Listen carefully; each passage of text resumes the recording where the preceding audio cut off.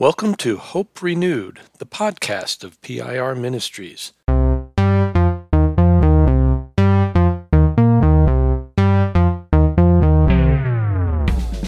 Thanks for connecting to Hope Renewed, the in-depth podcast about pastoral renewal and restoration.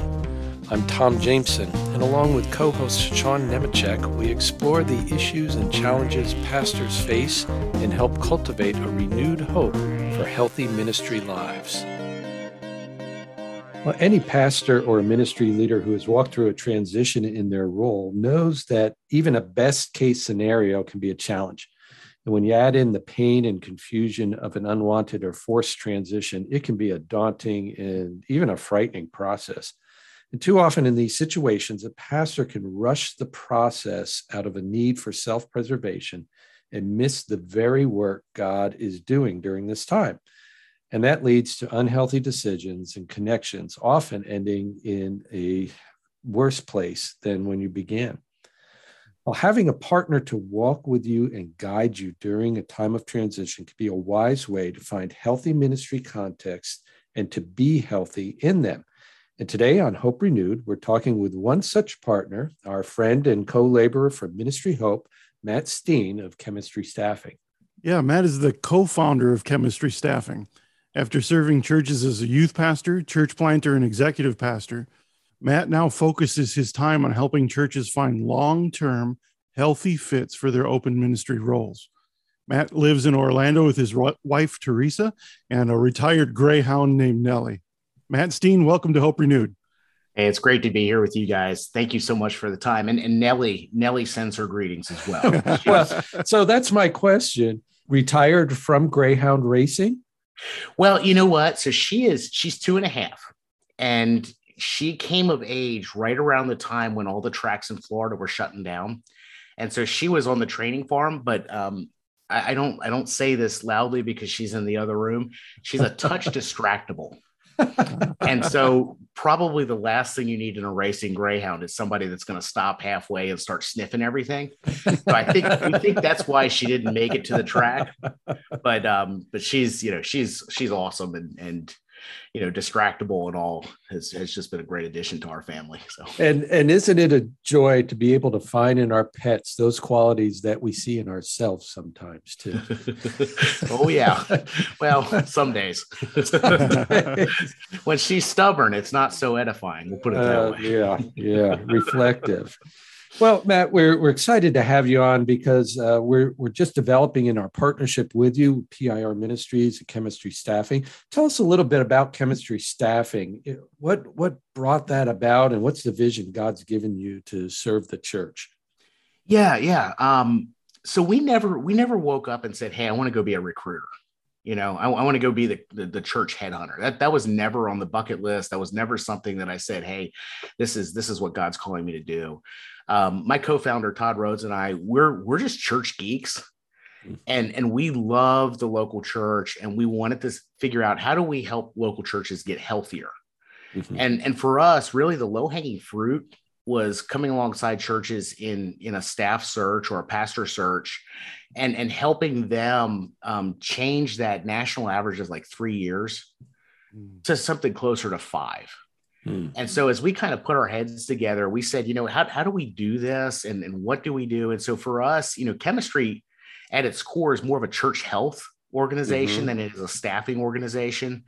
And so we want to bring about stability in churches. We want people to be there for 5 years or longer. But part of it too, and you guys are going to understand this, the dirty little secret is that the search process for candidates is miserable. Right? It is soul sucking. And we'll talk to guys time and time again who are just questioning their call because they haven't gotten an email back from a single church that they sent a resume out to. Yeah. Right. And so part of what we wanted to do we want to get people in place for 5 years on the church side, but we also wanted to make the process less soul sucking for candidates.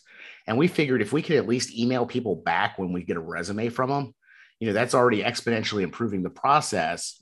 But part of it, we do a good bit of work on developing candidates and helping them think through, their search process. We try to be as high touch as we possibly can. Sometimes we do good on that. Other times, but a lot of times it's that whole Andy Stanley, you do for the one which you wish you could do for the many type of a deal. Yeah. But a lot of the work that we're trying to do is encourage candidates in this process as much as we can. And then the other thing that when we built this, the other way that we saw that we could strengthen churches is to help pastors just pay for Christmas and vacation, create an alternative income stream for them. Because I'm sure you guys were incredibly well paid in your ministry roles.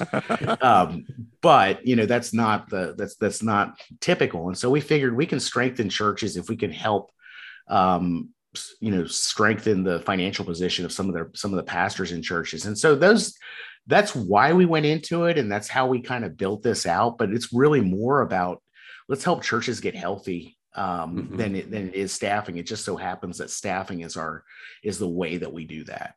And it seems as though kind of a corollary to that's come out, or I would imagine, that because you're working with these individuals directly, and like you say, very hands-on, that you're seeing the context from which pastors are coming, and just the difficulties that layers on then to the whole process. Talk a little bit about that as you've gotten to know these candidates and heard their stories. So this has been great, right? We've been doing chemistry for 5 years. It's been phenomenal. I've gotten to hear some incredible stories. I've gotten to see some significant life change happen through the churches that we partner with. Have gotten to really connect with some guys that really love Jesus, really love the local church, really have a call and help them kind of getting it in. But on the other side of that, there's, you're talking about hope, and we're talking about Hope Renewed, and pardon me for getting a little dark here, but on the other side of that, the last 2 years, there's just been a lot of carnage, right? Yeah. A lot of carnage. And we are constantly having conversations where we call it in-house. We call it the Home Depot conversation, where it's, hey, I get where you've been. I have lived that. I've walked through that season. Maybe this is a good time to kind of step back. Ministry is going to be there. Go, find a role that helps you pay the bills, that you can disconnect from after you walk out at the end of the day. Care for your wife, care for your family, make sure they don't hate the church. And ministry is going to be there. Your calling is going to be there. And so we have a lot more of those conversations here these last 2 years than in the entire life of the organization. I mean, that's why I'm so grateful for you guys, because it's in so many ways, it's a landing place for guys that are just coming out and just had the snot kicked out of them through the last couple of years of ministry. And so, really, really have had some great opportunities to walk with guys in transition and encourage them and help them find a spot. But a lot of our conversations too here lately have been, hey, take care of yourself, get healthy, because your church is going to need that. And sometimes, this is the unpopular conversation that we have. Sometimes we'll have people who have gotten, who have been asked to resign, in the last 3 weeks, that are already putting their resumes out and look great on paper, but you can just tell they're gutted. Yeah. And so many times the conversation is, man, you do not need to jump back in right now. Take some time, get healthy. So sorry for that little ray of sunshine on this, but I mean, that's a lot of the conversations. That's the reality, isn't it? Yeah. And we have a mantra that I hate around PIR, but it's so true. Time is your friend. Yes. I heard that over and over again from Roy Yankee. And I wanted to choke him, but it really is the truth. And yet it's so hard to receive that for a lot of pastors, particularly, is my little theory, particularly when they've been traumatized by an exit. And the one way to deal with that trauma is to get into another role so they don't have to think about the trauma. How have you dealt with that pushback?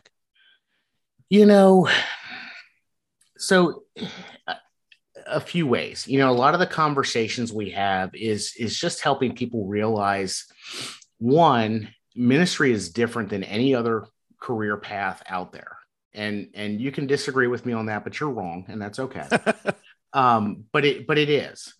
I look at, I don't know if you guys are familiar with Starbucks's third space concept, where, your first space is, your family life, your second space is your work life, the third space is, the community, and they want to be the place where the community comes together, and, stole a concept from the church, and now they're making billions.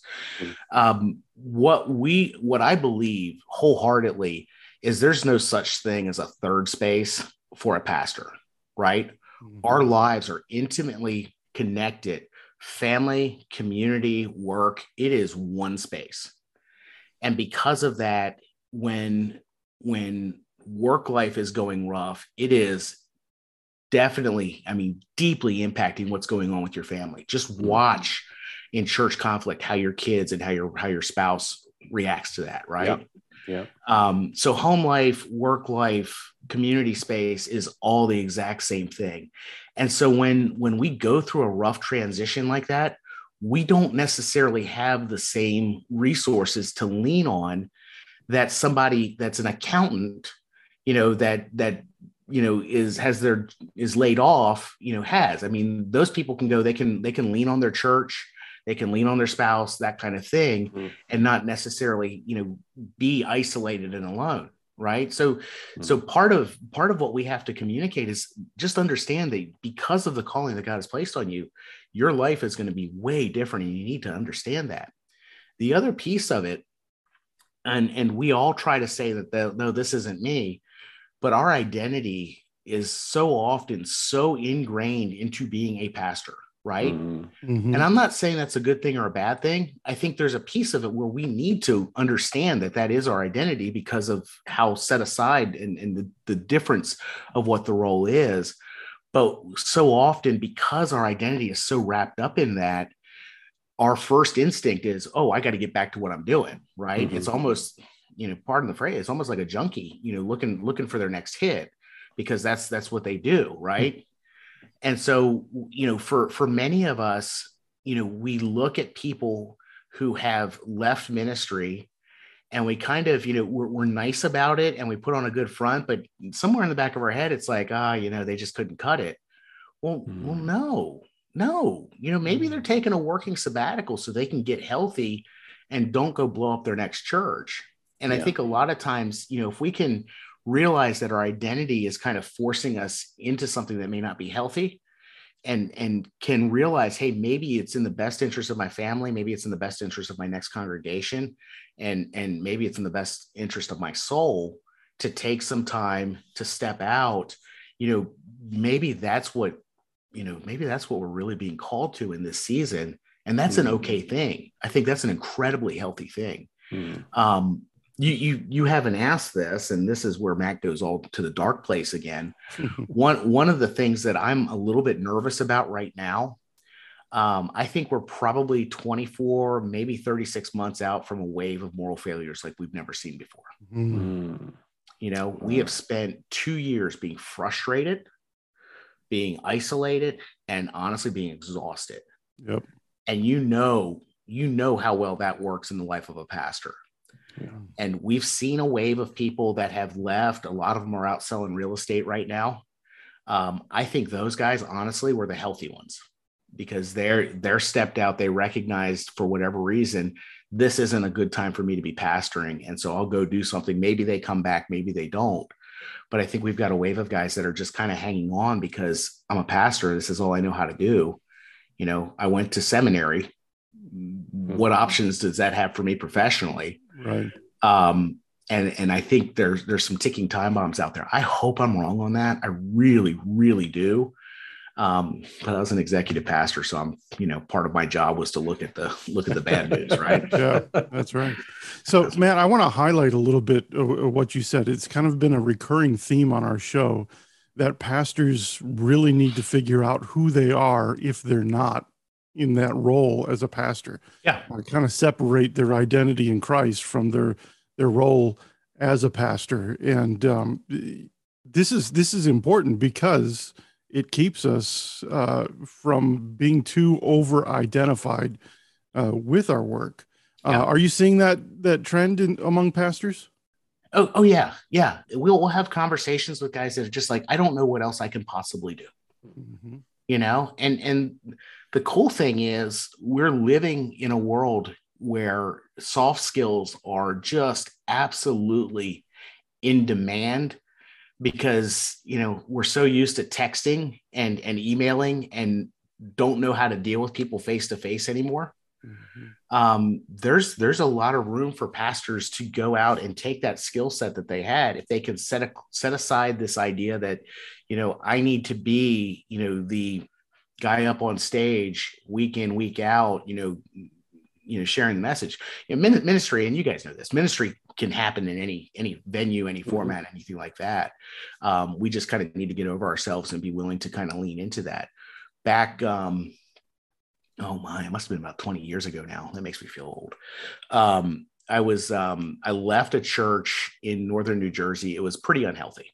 And it was just, I established one of my rules for ministry going forward is that if I had to be on antidepressants in order to serve at the church, I probably needed to not be at that church. Wow. And so I took a season where I spent about 18 months selling cars. Okay. I had a youth ministry undergrad, which pretty much meant I could go and work at Domino's. They didn't have Uber then. So it's like, okay, I'm going to go sell cars. And I tell you what, I learned so much about ministry in that season, but, and learned how to shepherd people in weird situations.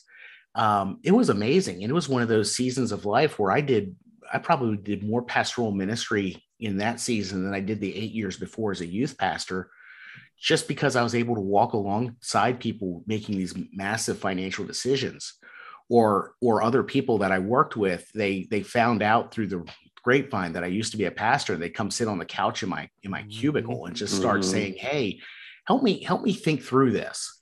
And so those options are out there, and you can do some incredible ministry in the marketplace if you're willing to set aside the robe or the need to be able to be up in front of everybody on a weekly basis preaching. So not sure if that's what you're asking, but that's what comes to mind. So ministry doesn't stop when you stop being a pastor. That's really good to hear. Oh, so yeah, it better not. Yeah. So what are some of the encouraging things that you might be hearing in the lives of pastors? Tell us some good news here, would you? Yeah, I'm the gloom and doom guy, aren't I? I'm still pretty excited about the local church. We've heard a lot about the division and the fights and all that kind of stuff, but man, at the same time, one of the churches that we're working with up in the Northeast, they've come through a season of pretty significant transition, and man, they're baptizing like 25 people since the beginning of the year, right? Church of maybe running 400 or 500 on a Sunday morning, and they're having significant outreach, and they're starting to see growth, right? We're seeing a bunch of churches that I know of that I've been working with. They took the pandemic as a great excuse, to kill off some of the sacred cow ministries that they've hated for years. But, some great saint from, 50 years ago started this, and how dare we even think about, but they were able to do that, to make a pivot and start to reallocate their resources and look at things a little bit differently. And they're starting to see growth. One of our churches up in the Columbus, Ohio area, they picked up like 1,000 people in the pandemic because all of a sudden everybody's job became pastoral care. And it's, let's call people every week. Let's touch them. Let's make sure that they know that we haven't forgotten them. Let's ask them if they need toilet paper early on. Let's ask them if they need rides to get vaccines or whatever. You got to be careful on that one these days. But, but they're saying, hey, how can we get involved with you? Right. So much of what we're telling our churches is right now is this is a great opportunity for us to kind of retool and to start thinking about doing pastoral ministry again, instead of bringing specialists on your team, to bring people who understand how to really pastor and shepherd people.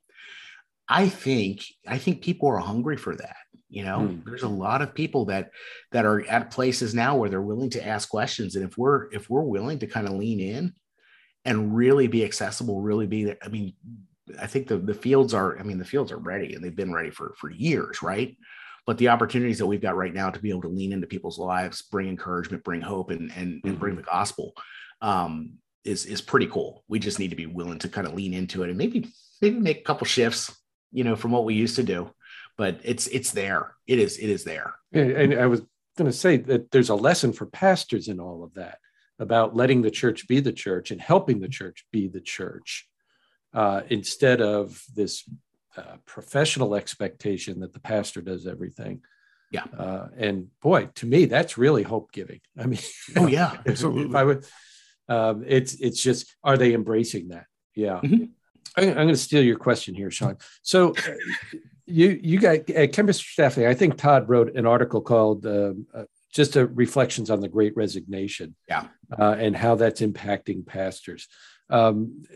Just tell us a little bit about that. What is the Great Resignation? How do you see that impacting churches and pastors, and particularly how they're going to move forward from here?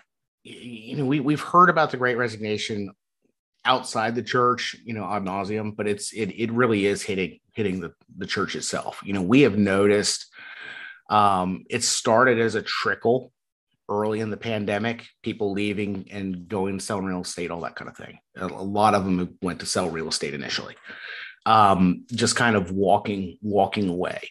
We saw, this is another area where people get upset with me because they think I'm wrong on this. I'm not.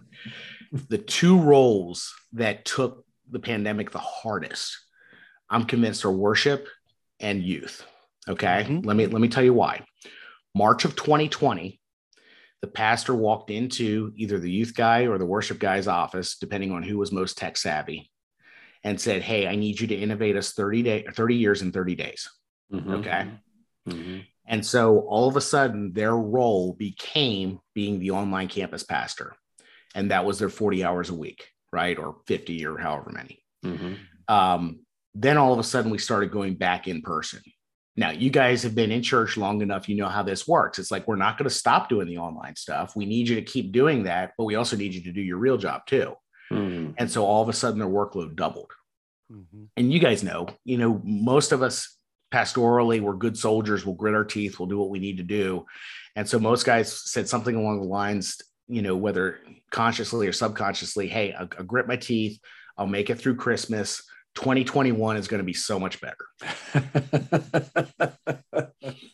And how's that working for you? Yeah, exactly. Exactly. So 2021, and somewhere around March and April of 21, we watched those two roles in particular leave ministry.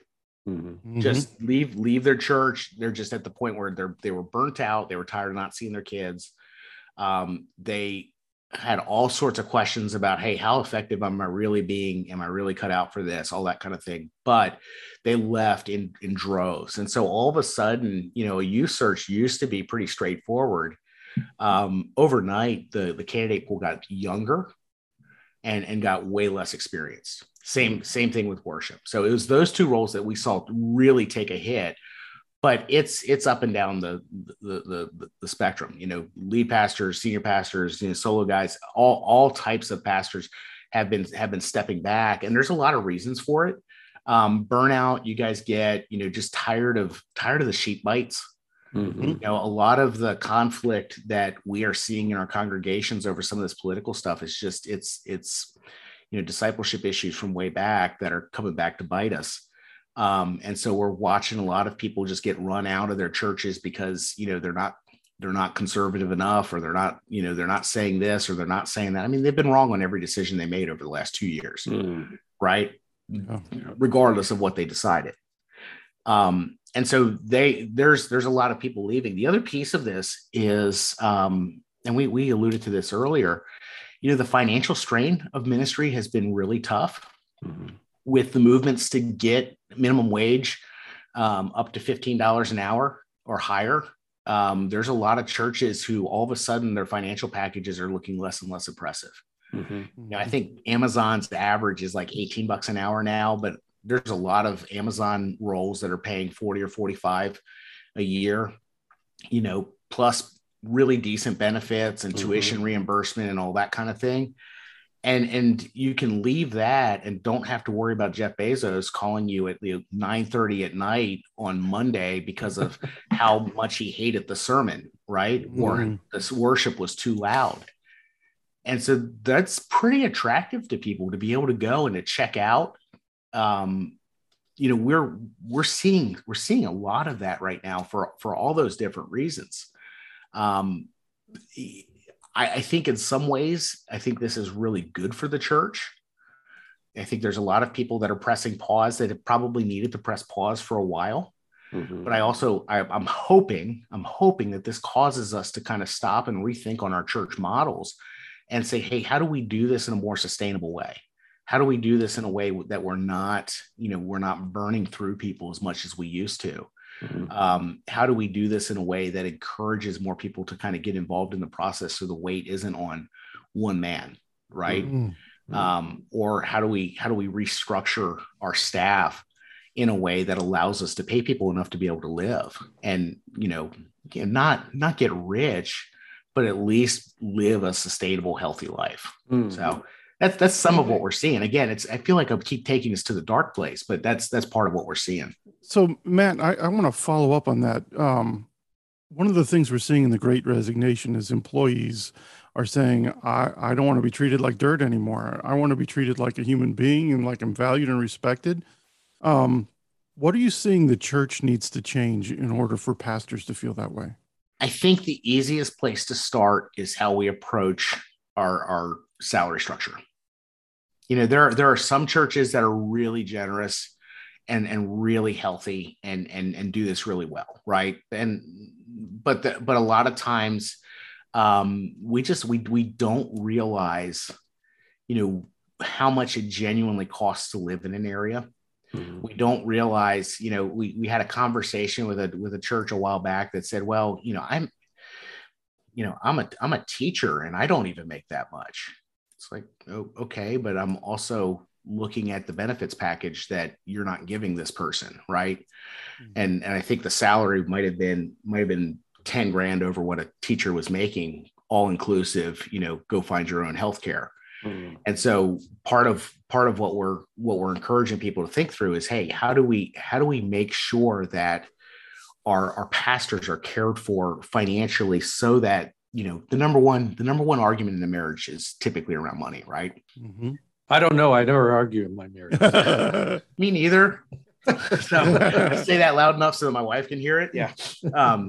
But yeah, so part of, churches will ask us, well, how much should we pay? And what we tell people is, hey, you want somebody to be able to, you want to minimize the tension around finances in a family, right? You also want them to be able to be paid enough so that they can model generosity for your congregation. Every little girl is going to bring a box of Samoas to the pastor and say, hey, can you, and you don't want to force them to a point where they're saying no to everybody and it makes them seem stingy. Every kid's going to ask him to sponsor him on their mission trip to Africa. And so you want your pastor to be able to model the generosity for your congregation. So you need to be able to pay enough for that. And then you want to be able to pay enough for them to actually live in your neighborhood. As a youth pastor, I had a church say, well, you can, on what we're paying you, you can afford an apartment 45 minutes from here. And I looked at him and I said, but your kids are all 5 minutes from the church. Don't you want me to be involved in their life? And it was, oh yeah, but we can't afford that. And so, part of what we need to think through is, hey, are we enabling people to be able to really root in here and be able to live here and do the job based on the salary that we're giving? So that's one of the easiest ways to do it.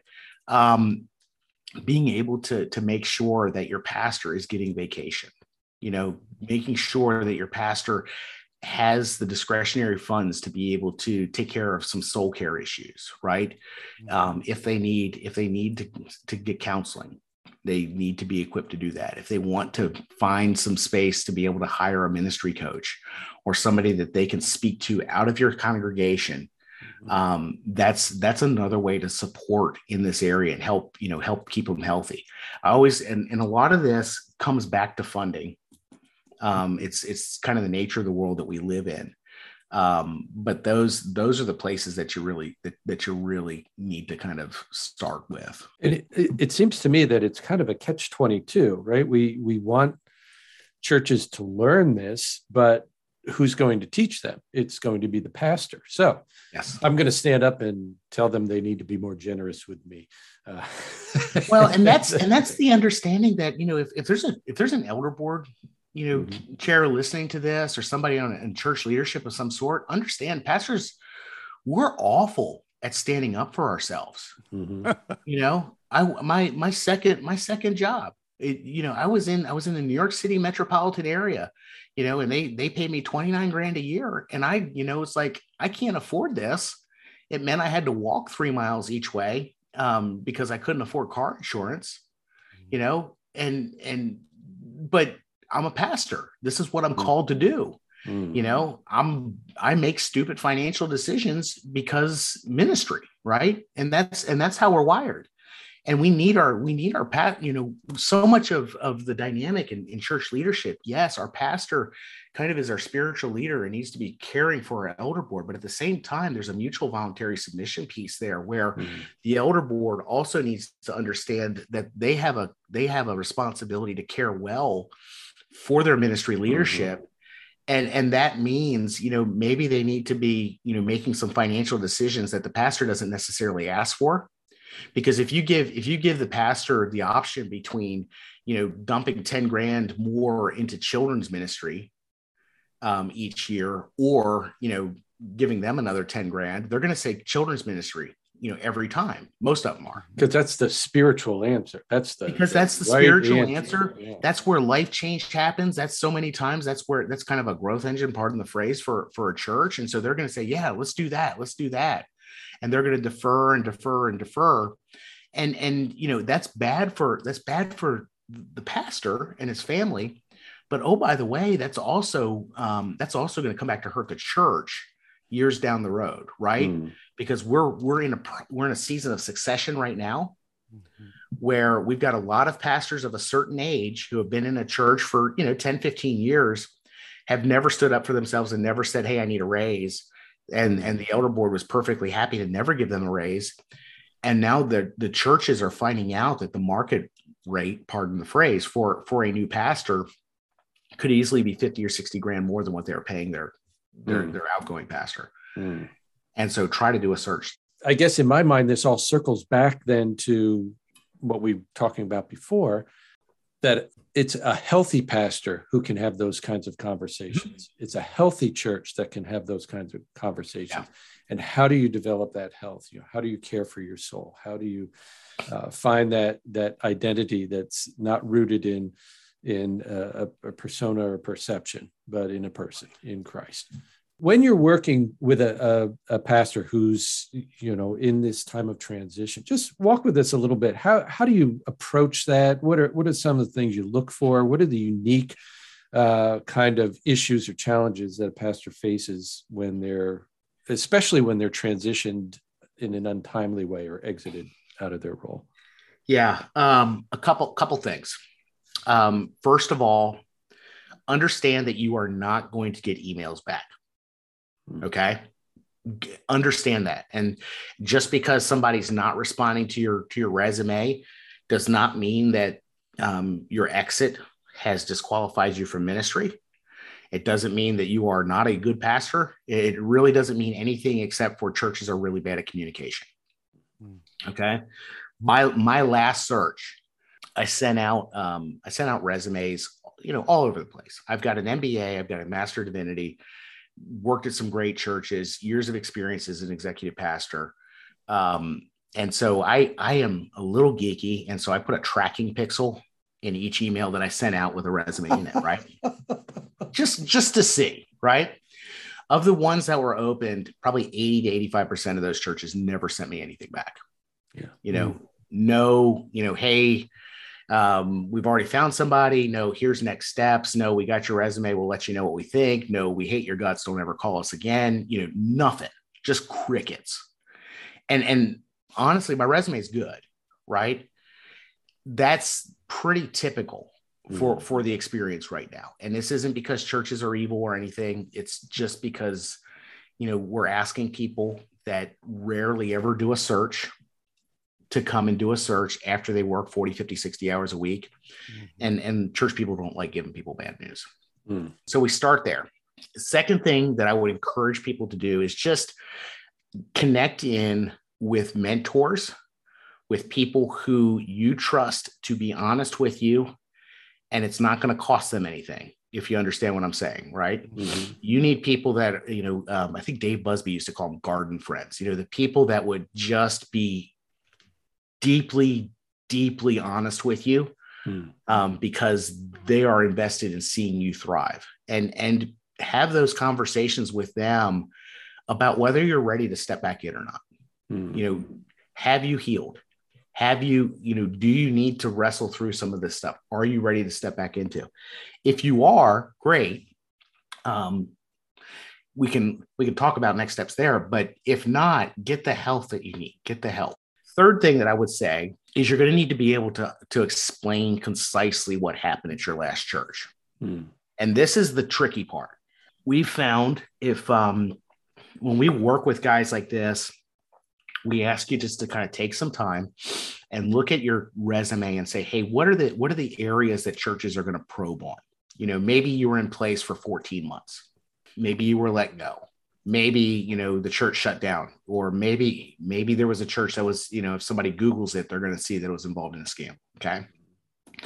Be aware of those things on your resume that churches are going to ask about, and be prepared for those answers, right?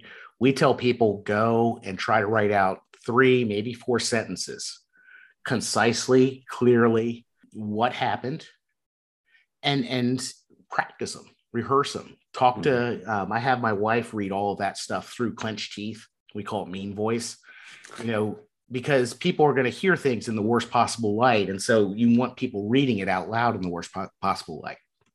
And so read through that, rehearse that, make sure it doesn't sound bitter. Church is going to ask you about that stuff. And they should, they really need to. But you should also be assuming, what are the next follow-up questions? Somebody, if you were asked to resign, they're going to ask, well, what did you learn out of that? And so be ready to go with that. What you don't want to do, you want to keep this as concise as possible, because if you can answer this in 3 to 4 sentences, it doesn't sound bitter. It doesn't sound like you're still hurting.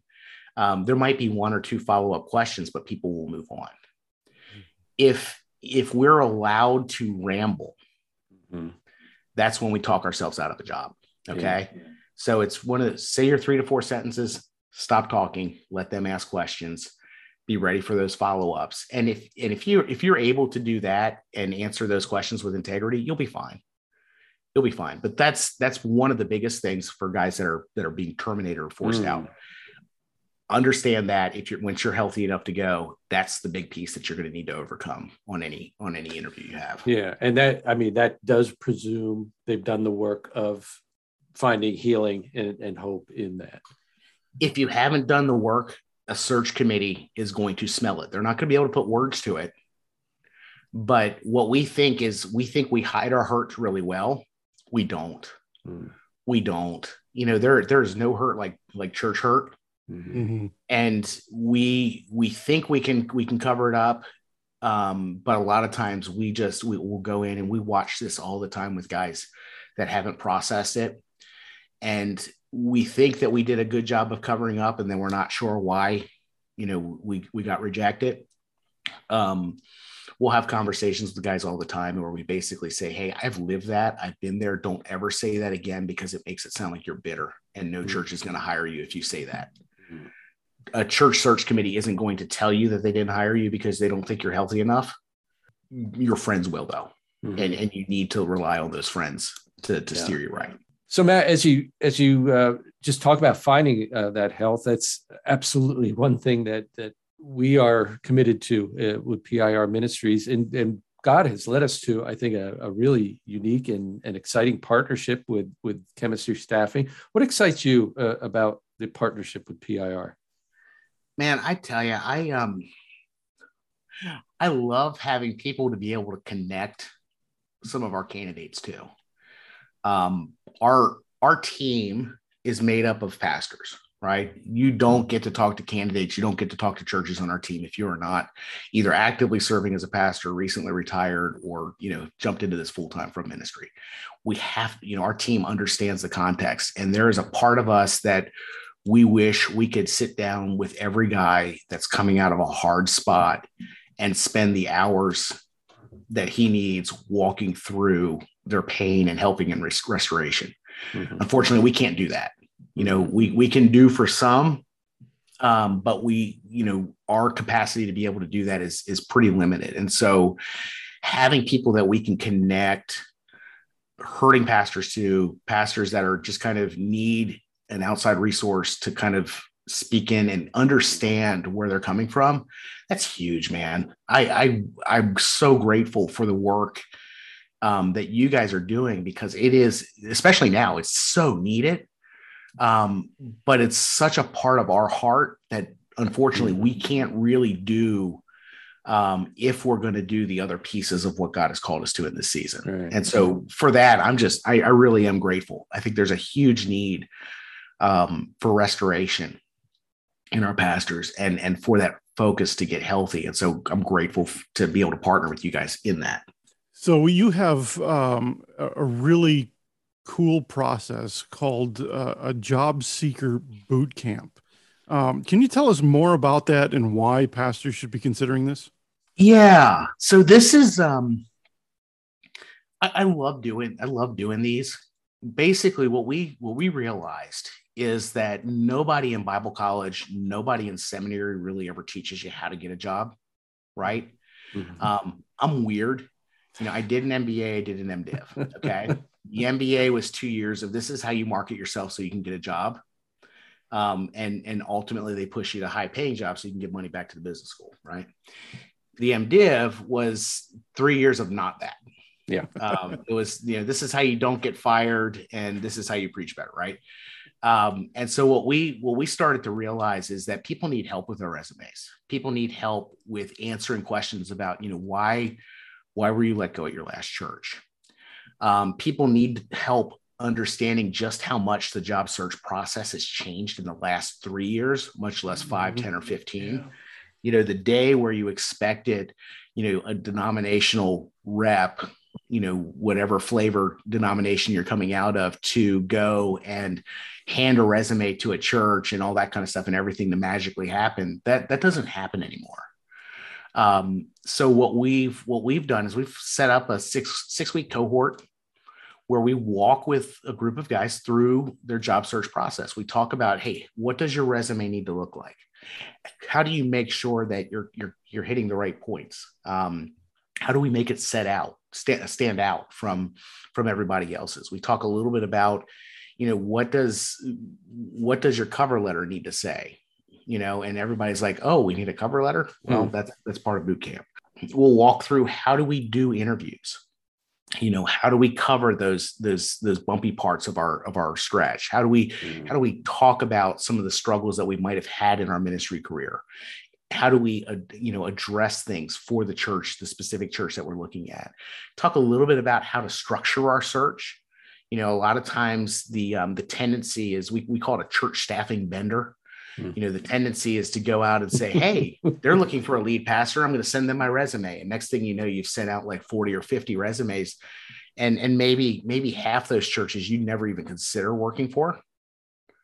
And part of the conversation is, hey, every resume you send out, it's a little bit of your heart going out.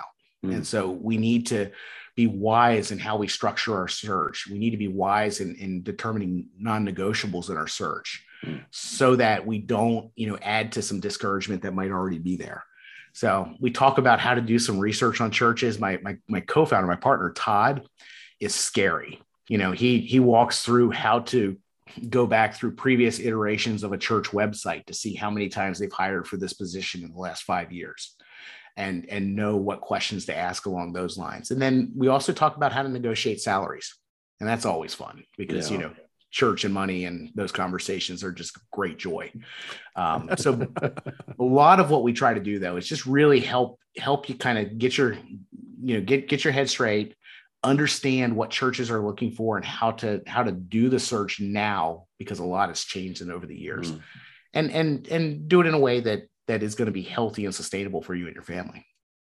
So, Matt, I just have a quick question. We kind of haven't hit on this topic yet, but you will work with both male and female pastors, correct? Yeah, we work across the denominational spectrum.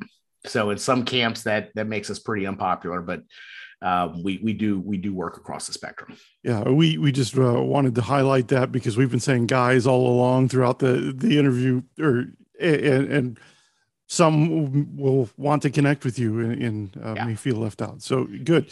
How can pastors and ministry leaders connect with you? Yeah, chemistrystaffing.com.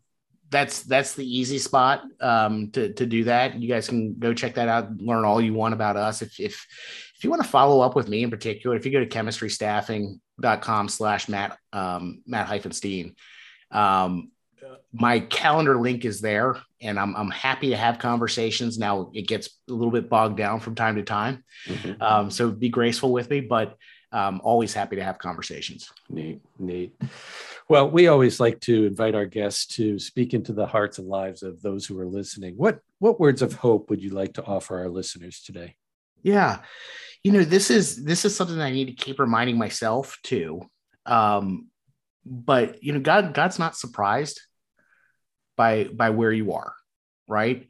I say this to churches. I say this to myself way more times in the day than I probably should. I'm still growing, but God is not surprised by where you are, by the wounds that you have, by the scars, by the experience that you've had in the last 6 months. He's not surprised by that. And he wants to speak into that. He wants to heal. He wants to empower and encourage you for the season ahead. I have on the inside of my wedding ring is Habakkuk 1:5. Okay. And church geek, why put minor prophet on the inside of your wedding ring, but the passage is look at the nations and watch and be utterly amazed, for I'm going to do something in your days that you would not believe even if you're told. Right? Great coffee cup verse. Just sounds absolutely amazing, but the context, what's about to happen, right? God's people are just about to get walloped. The army's coming up, going to come down, going to crush everything. But by the time the end of the book comes around, the prophet is saying, even though there's no food left in the country, the grapevines are all shriveled up, there's no wheat, I will trust you, and I know that you are at work. And so God is at work.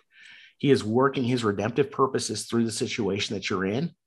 He may not be doing it in the way that you wish he would, but he is at work and refining us through whatever struggle that we're in. And so I would encourage you guys, lean into that and lean into it with others.